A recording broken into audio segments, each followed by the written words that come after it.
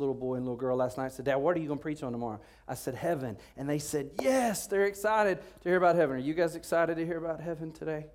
Me too. All right, so we're going to talk about that for a couple of weeks. So let's get started today. You guys give these boys and girls another round of applause. Get out of here, everybody. See you Wednesday night, okay? Wednesday nights are going great here, by the way. We'd love for your family to come and be a part all the way through the 9th grade. And then tonight, our high school students and college students will be meeting together. I have been asked to teach our college students tonight, so I'm excited about that. Well, we have been walking through the book of Revelations together, or the book of Revelation together now since April the 26th. And today we come to Revelation chapter 21, and we are going to focus today on this place called heaven. And I think the timing's perfect. As you probably know, our church, and many of you in the room have been experiencing sorrow and grief in your family and in our church family. And so my prayer is that today, through the truth of God's word about heaven, that God's going to give us comfort. Now, we're only going to begin into Revelation 21 today. We'll be there for a little while longer, at least one more week. Let me say this, just to kind of review what we talked about last week. We don't know exactly where heaven is located right now, but we do know the day's coming that heaven's going to be relocated.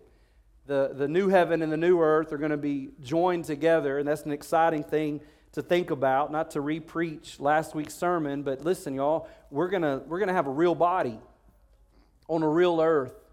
We're going to have a real life that's going to last forever. Heaven is not some sort of ethereal, floaty, boring for all of eternity, some kind of concept like that. No, you're thinking about heaven might be a lot more closer to the reality if you thought of it like this. It's going to be a lot like this world that we know, minus the sin, minus all the things that are not right, all the things that are bad. But it's going to be a real earth, a real body, a real life that we're going to experience. Think about this. Every joy, every pleasurable thing that you've ever experienced in this life, in this world, in this body, is just a faint whisper of the joy and the pleasure that's to come in the new heaven, in the new earth.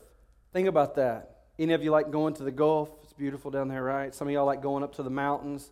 Some of you like traveling out west. Or think about some of the amazing places that we can go. Grand Canyon, the Alps, the Amazon rainforest. Listen, guys, all that is just pencil sketches of what the new earth is going to be like, where we're going to live together with God forever. In our wildest dreams, in our craziest imaginations, we cannot even begin to fathom just how deeply breathtaking and deeply satisfying that experience is going to be for us. And so I want to walk you into Revelation chapter 21 today, as deep really as I think time's going to allow us to do that. And I'll give you some things you can jot down that you can think about later on.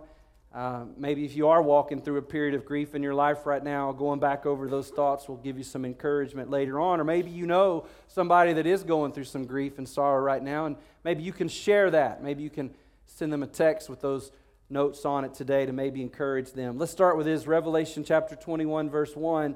John says 3 words that are so important. He says, "Then I saw." Those 3 words are telling us that John is about to tell us something that is epically important. Those 3 words, "then I saw," are kind of like mile markers on the road that leads us into eternity. I remember when I got old enough to figure out what mile markers were all about and what they meant, and I understood the exit number where we had to get off to go to where we lived, and I began to understand how those mile markers worked. Well, for John, when he uses that phrase, "then I saw," it's like a mile marker. In fact, from Revelation chapter 19 to where we are today in Revelation chapter 21, John has put up 6 of those mile markers already. This is going to be the 7th mile marker that he puts up. The first one in Revelation 19, when he said, "then I saw," he was talking about the second coming of Jesus, Jesus coming back to earth. That's pretty noteworthy, right? I think we could agree. You're going to stick a milepost right there and say, let's talk about Jesus Jesus and his second coming. The second time then he says, then I saw, is when he's talking about the defeat of the Antichrist. That's a big deal. Let's put a mile marker there. John says, then I saw. The third time he says, then I saw, is when he's speaking about Satan being banished for those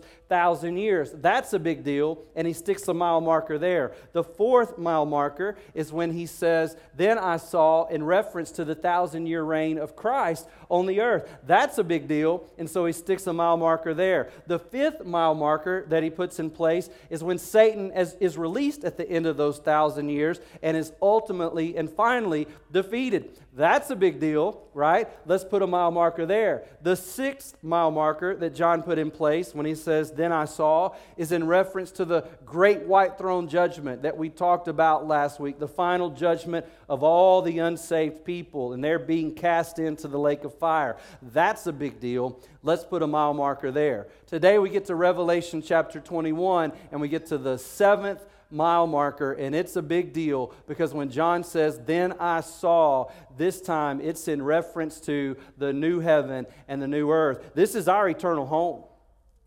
There is nothing beyond this. This is a big deal. And so when he says, then I saw, he's telling us, hey, focus in, clue in. There's something major that's going on here. And he's talking about heaven. And the first thing that I want to tell you today about heaven is this.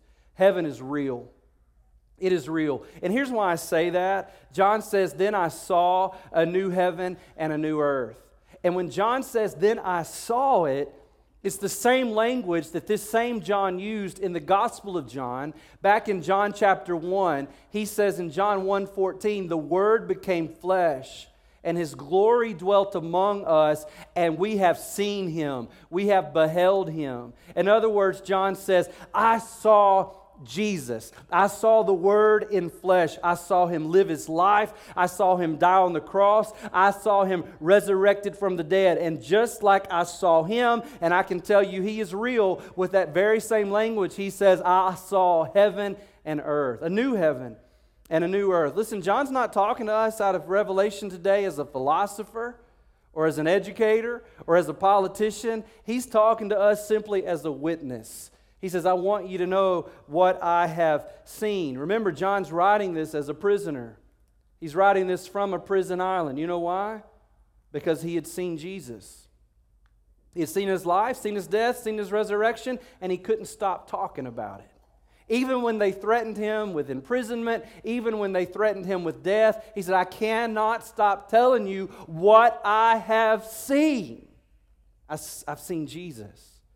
And in Revelation 21:1, he uses the same language and the same conviction to say, and I've also seen the new heaven and the new earth. It is real. Not only is heaven real, but number two, heaven remains. It remains. What I mean by that is it's going to last forever. Now, that's not true of this planet that we're sitting on right now. It's not true of those stars that I sat out under last night in my backyard. I hope you do that right now in these cool fall nights that we have. Gorgeous. But you know, all this world and all of its magnificence and all of its beauty, our favorite places in it, they all have an expiration date. Nothing in this world is going to last, because the Bible is clear that one day, maybe not too far from now, God is going to uncreate every physical thing that He's ever created. Just as He spoke and in an instant everything came into existence, He's also again going to speak and call everything out of existence. Think about that. You can travel in our galaxy, if you could, nearly 900 quadrillion miles to a star that's 200 million miles in diameter. And that's just in our galaxy. And astronomers believe that there could be billions of other galaxies outside of our galaxy. And with just a word, God's going to uncreate all of that. It'll all be gone in an instant. Look at verse 1 again of Revelation 21. Then I saw a new heaven and a new earth, for the first heaven and the first earth had passed away, and the sea was no more. So He's uncreated everything, and then John says, and there was no more sea. Now, I'm not exactly sure what that phrase, no more sea, means. We could talk about that. But But I know this much at the very least. The new heavens and the new earth, they're not going to operate like the old heavens and the old earth. The laws of nature that we experience in our current context, they're not necessarily going to be in the same type of operation in the new heaven and the new earth. I don't know, maybe gravity is going to have a on-off switch. I don't know exactly how all that's going to work, but I know, for example, in this world, we need water, right? Water's necessary for life. This is why we're looking for water on the moon and on Mars. Is there a possibility that there's other life out there? You've got to have water. But in the new creation, listen to this, we're not going to need water to live. We're not going to need anything in the physical realm to sustain our life. There's going to be no risk of overheating, no risk of dehydrating. There's going to be no need for evaporation and condensation for all of that to happen so that we can have water. Now, this doesn't mean there's not going to be any water there. When we get to Revelation chapter 22, we're going to read about this river that flows from the throne of God in heaven. But I find that interesting. Maybe that's a subtle reminder that while we're not going to need water to be able to live and to exist while we're in heaven, all we need is our Creator. And this river will flow from His throne. The current heaven and the current earth are going to pass away, but the future heaven, the future earth is going to remain forever. So heaven's real. I want you to know that today. Heaven is a place that's going to remain. The third thing I want you to know is this: heaven is a place that is made ready. It's made ready. And that implies somebody's making it ready. John uses that phrase, I saw. Verse 2, look, I saw the holy city, New Jerusalem, coming down out of heaven from God, prepared as a bride, adorned for her husband. He uses that phrase, I saw, for the 8th time here. It's another mile marker. What's the significance of that mile marker? He's introducing us to the capital city of the new earth here. He's introducing us to the capital city, also called the holy city, the centerpiece of the new heaven and the new earth. We're going to learn a whole lot more about the specifics of that city next week. It's called the holy city. Why is it called the holy city? Because that's where the holy king lives. That's where he resides. But it's also called the holy city because the citizens of that city and of that earth that it's the capital over are holy citizens. We've been made holy by the shed blood of Jesus at the cross, the sons and daughters of God forever. And now this is and will forever be the holy city. And listen, you need to know this. It is a real city. We'll get more of the details of that next week. It's going to have real people there in real bodies. And we're going to have real activity. There's going to be real things to learn and real things to explore. There's going to be real culture there. And I can't even fathom what that culture is going to be like, what the music of that culture is going to be like, what the art of that culture is going to be like, what the amenities of that city are going to be like that we're going to enjoy forever. We're going to have real relationships there. We're going to have, boys and girls, we're going to have real fun there. Real adventures to be had there. Real responsibilities. Somebody may be thinking, Pastor, I think you're like stretching it a little bit. Are you kidding me? Do you think I have the potential within me to exaggerate just how amazing heaven is going to be?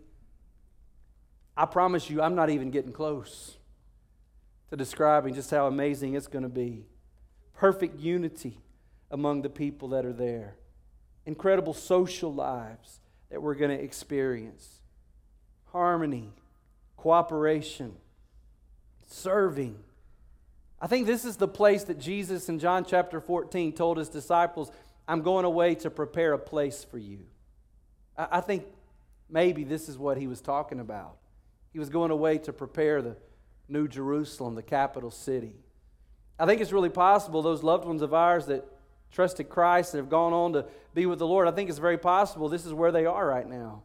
They may be already living in the city, the New Jerusalem, while it's under construction. Now, I'm not much of a city guy myself, so I don't know that God's going to have me residing in the new city when He comes back. I'm cool with that being the capital. Maybe He'll put me out on a farm somewhere kind of down the road from the new city, but this new city is going to be so big, you're going to see it from wherever you may be, and we'll talk about that some more next week,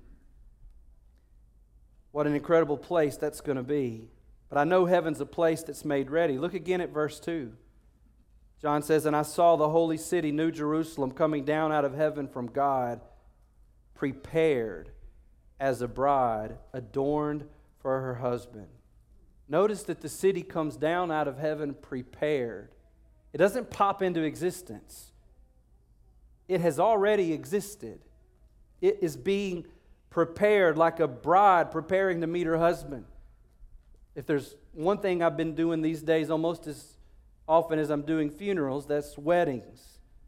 I had another beautiful wedding last night for a young couple that's going to be in our next membership class. They want to establish their family here with us at Grace Life. Beautiful wedding venue, beautiful couple that's there, beautiful bride, just breathtaking as they always are as she was walking down the aisle last night. There's one thing that I've learned from doing all these weddings all of these years. Those brides, they take a while to get prepared. There's the months leading up to it, and then there's the day of. They start early, and they got to get their hair did, and their nails, and their skin, and stuff that I probably don't even know about that they do. They do, and it's like all day, hours and hours and hours and hours. While the groom, it takes us maybe 20 minutes, depending on if we shave the day before or not, right? Something like that. Think about this. 2,000 years ago, Jesus said, "I'm going away to prepare a place for you." Here in 21, it says it's prepared. But 2,000 years ago, Jesus said, "I'm going away to prepare a place for you." Now think about that. I'm one of the people that actually believes it only took God 6 days to create the world that we're living in right now. I know somebody goes, "What about science? What about science? It looks millions and millions of years old."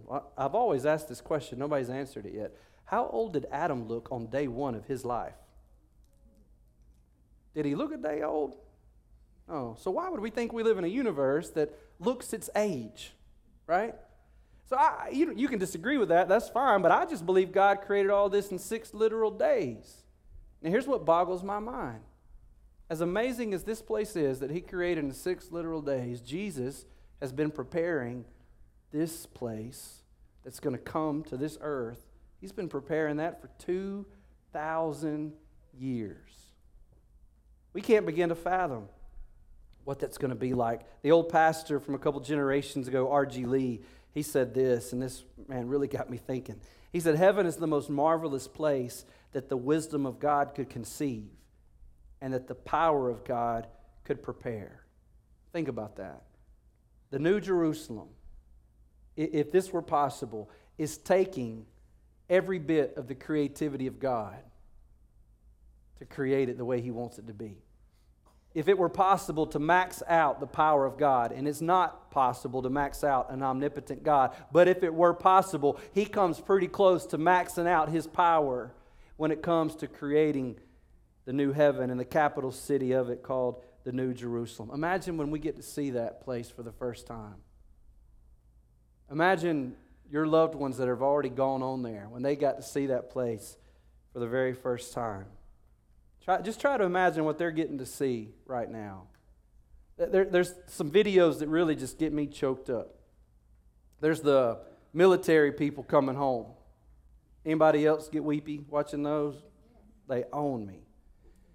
And then there's the other one with people that scare cats with cucumbers. Have you? No, I'm just kidding. That doesn't make me emotional at all. It makes me emotional, not just teary though. It's hilarious.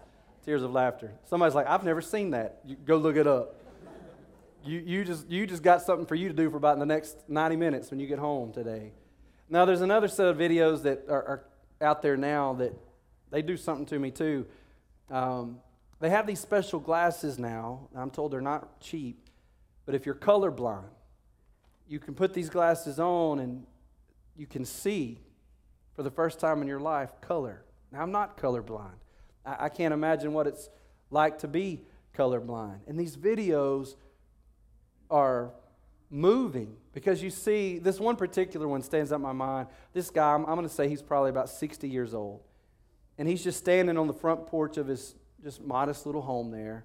And his family members have all gone in together to get him these special glasses. And so he puts these glasses on. And y'all, he can't contain himself. Like he's just, looking around. It's like, every time I watch it, I just think about, I think that's probably what my reaction's going to be when I see heaven for the first time. I mean, he at one point turns his back to the camera. He's just looking at his front door. He can't believe how beautiful the front door. And he lives in a very modest home. He's blown away by how beautiful the front door of his home is. He's looking at the trees, and he can't believe it. He's seeing colors that he's never seen before. Things look so real and so rich like he's never seen before. His grandson's holding some balloons on a string, and he's stunned. And he just physically starts trembling, just shaking. He can't take it in. And I just always look at that and I think that's got to be sort of what it's going to be like when we see things that we've never seen before. Y'all, we've got taste buds that are still dead in sin, but in heaven we're going to have taste buds that taste things that we have never tasted before. Smells and colors and sights that we have never even imagined and dreamed of before. It's all what's in our future. Heaven, I'm telling you, is a place that is real. It's a place that remains. It's a place that's made ready. Here's number 4. It's a place of relationships. Verse 3, John says, "And I heard a loud voice from the throne saying, Behold, the dwelling place of God," listen, "is with man. He will dwell with them, and they will be His people, and God Himself will be with them as their God." Did you hear that? Verse 3 is dripping with the language of relationships. God's going to be with them. They'll be with Him. They'll dwell together. They'll be His people, and He'll be their God. Think about how significant that is. John grew up Jewish. John grew up believing that God is so holy, you can't even speak His name. The Jewish people won't even write His name. But here, John says, in this new city, I'm telling you, not only do we get to say His name, but we get to see His face. We get to live in the same city as Him. We get to be where He is. He's our God. There's going to be no limit to our relationship to God. Imagine that.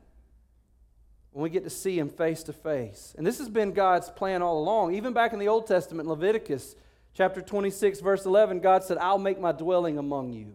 This is what He's always wanted to do. We're going to get to live with God in all of His fullness, in all of His brightness, in all of His glory. No more veil, no more curtain, no more turn around, hide yourself in the cleft of the rock. You can't handle this. No more of that. We're going to be with God in His presence, and we're not going to bat an eye.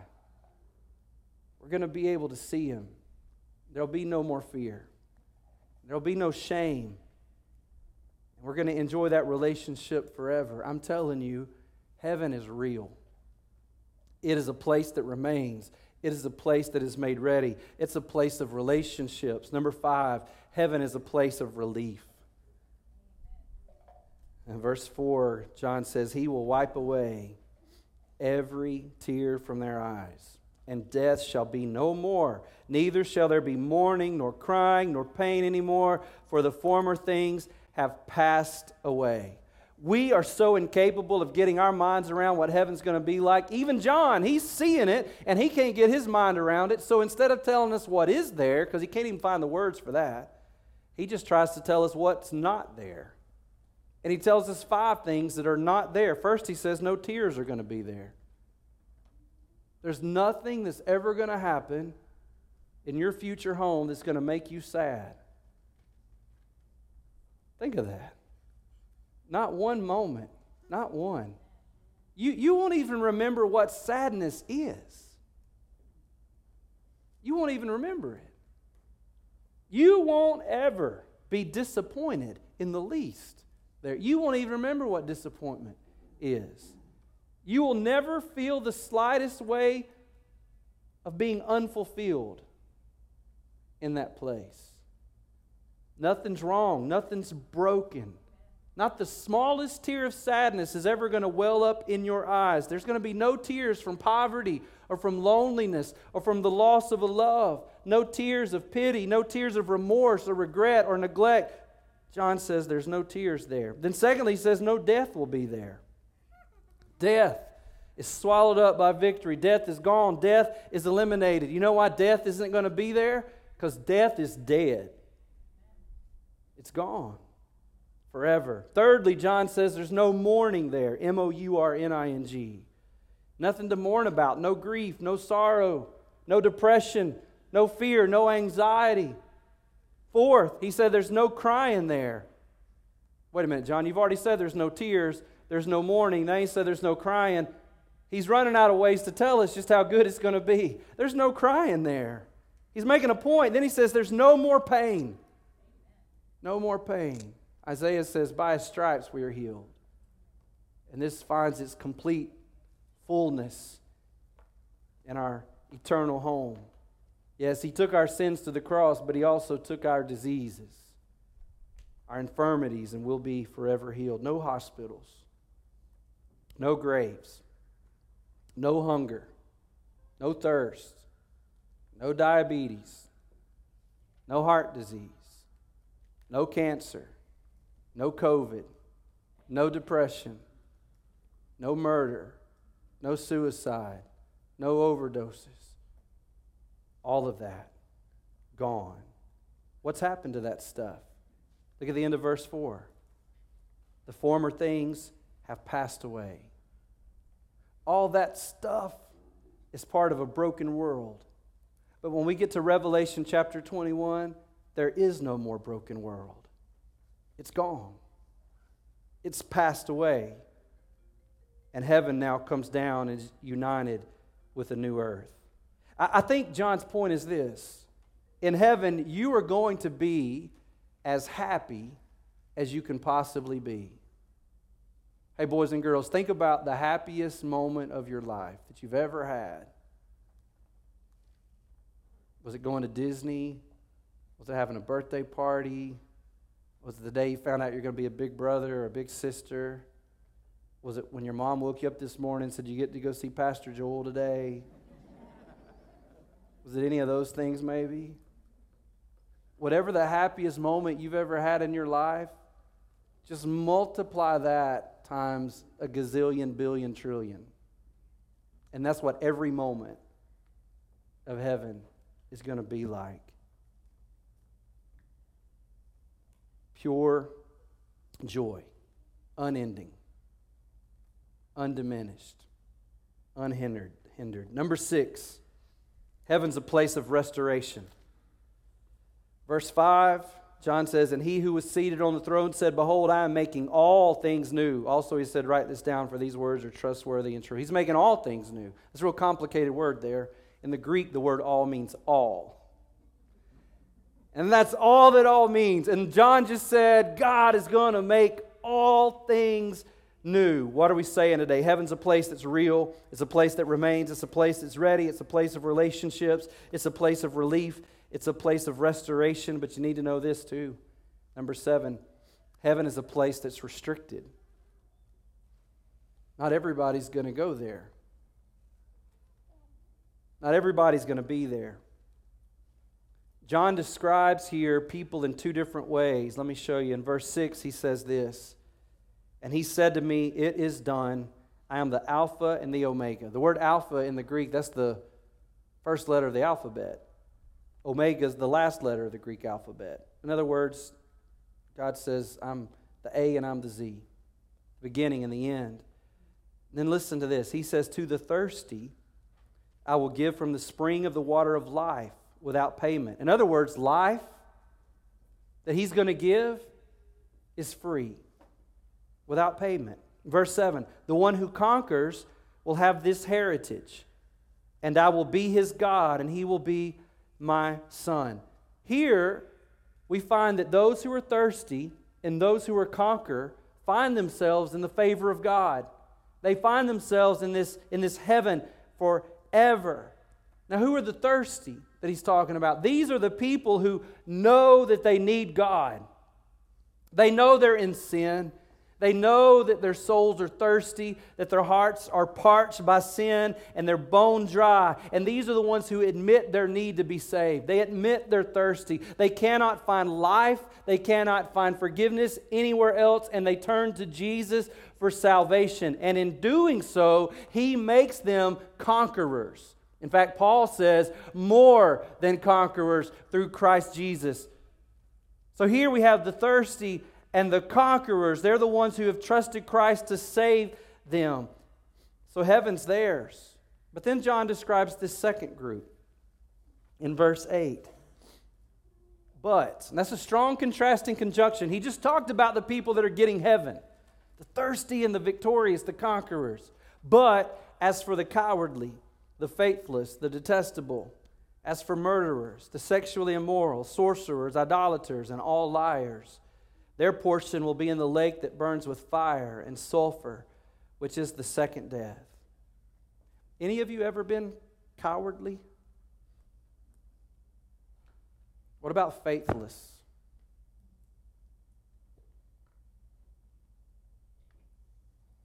Detestable? You ever murdered anybody? Jesus would ask it this way: have you ever hated anybody? Because He would say in the Sermon on the Mount, that's the same thing as murder. We're guilty of all this.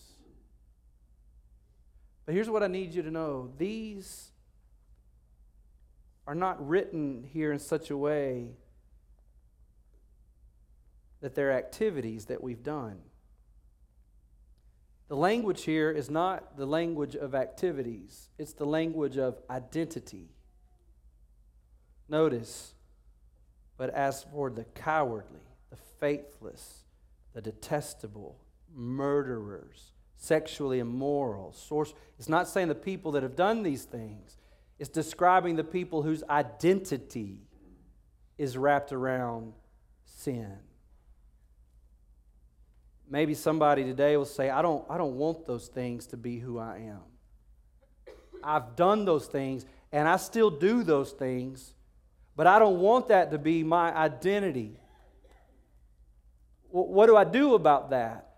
I want you to understand this morning, and we've talked about this before, the gospel has three great transfers.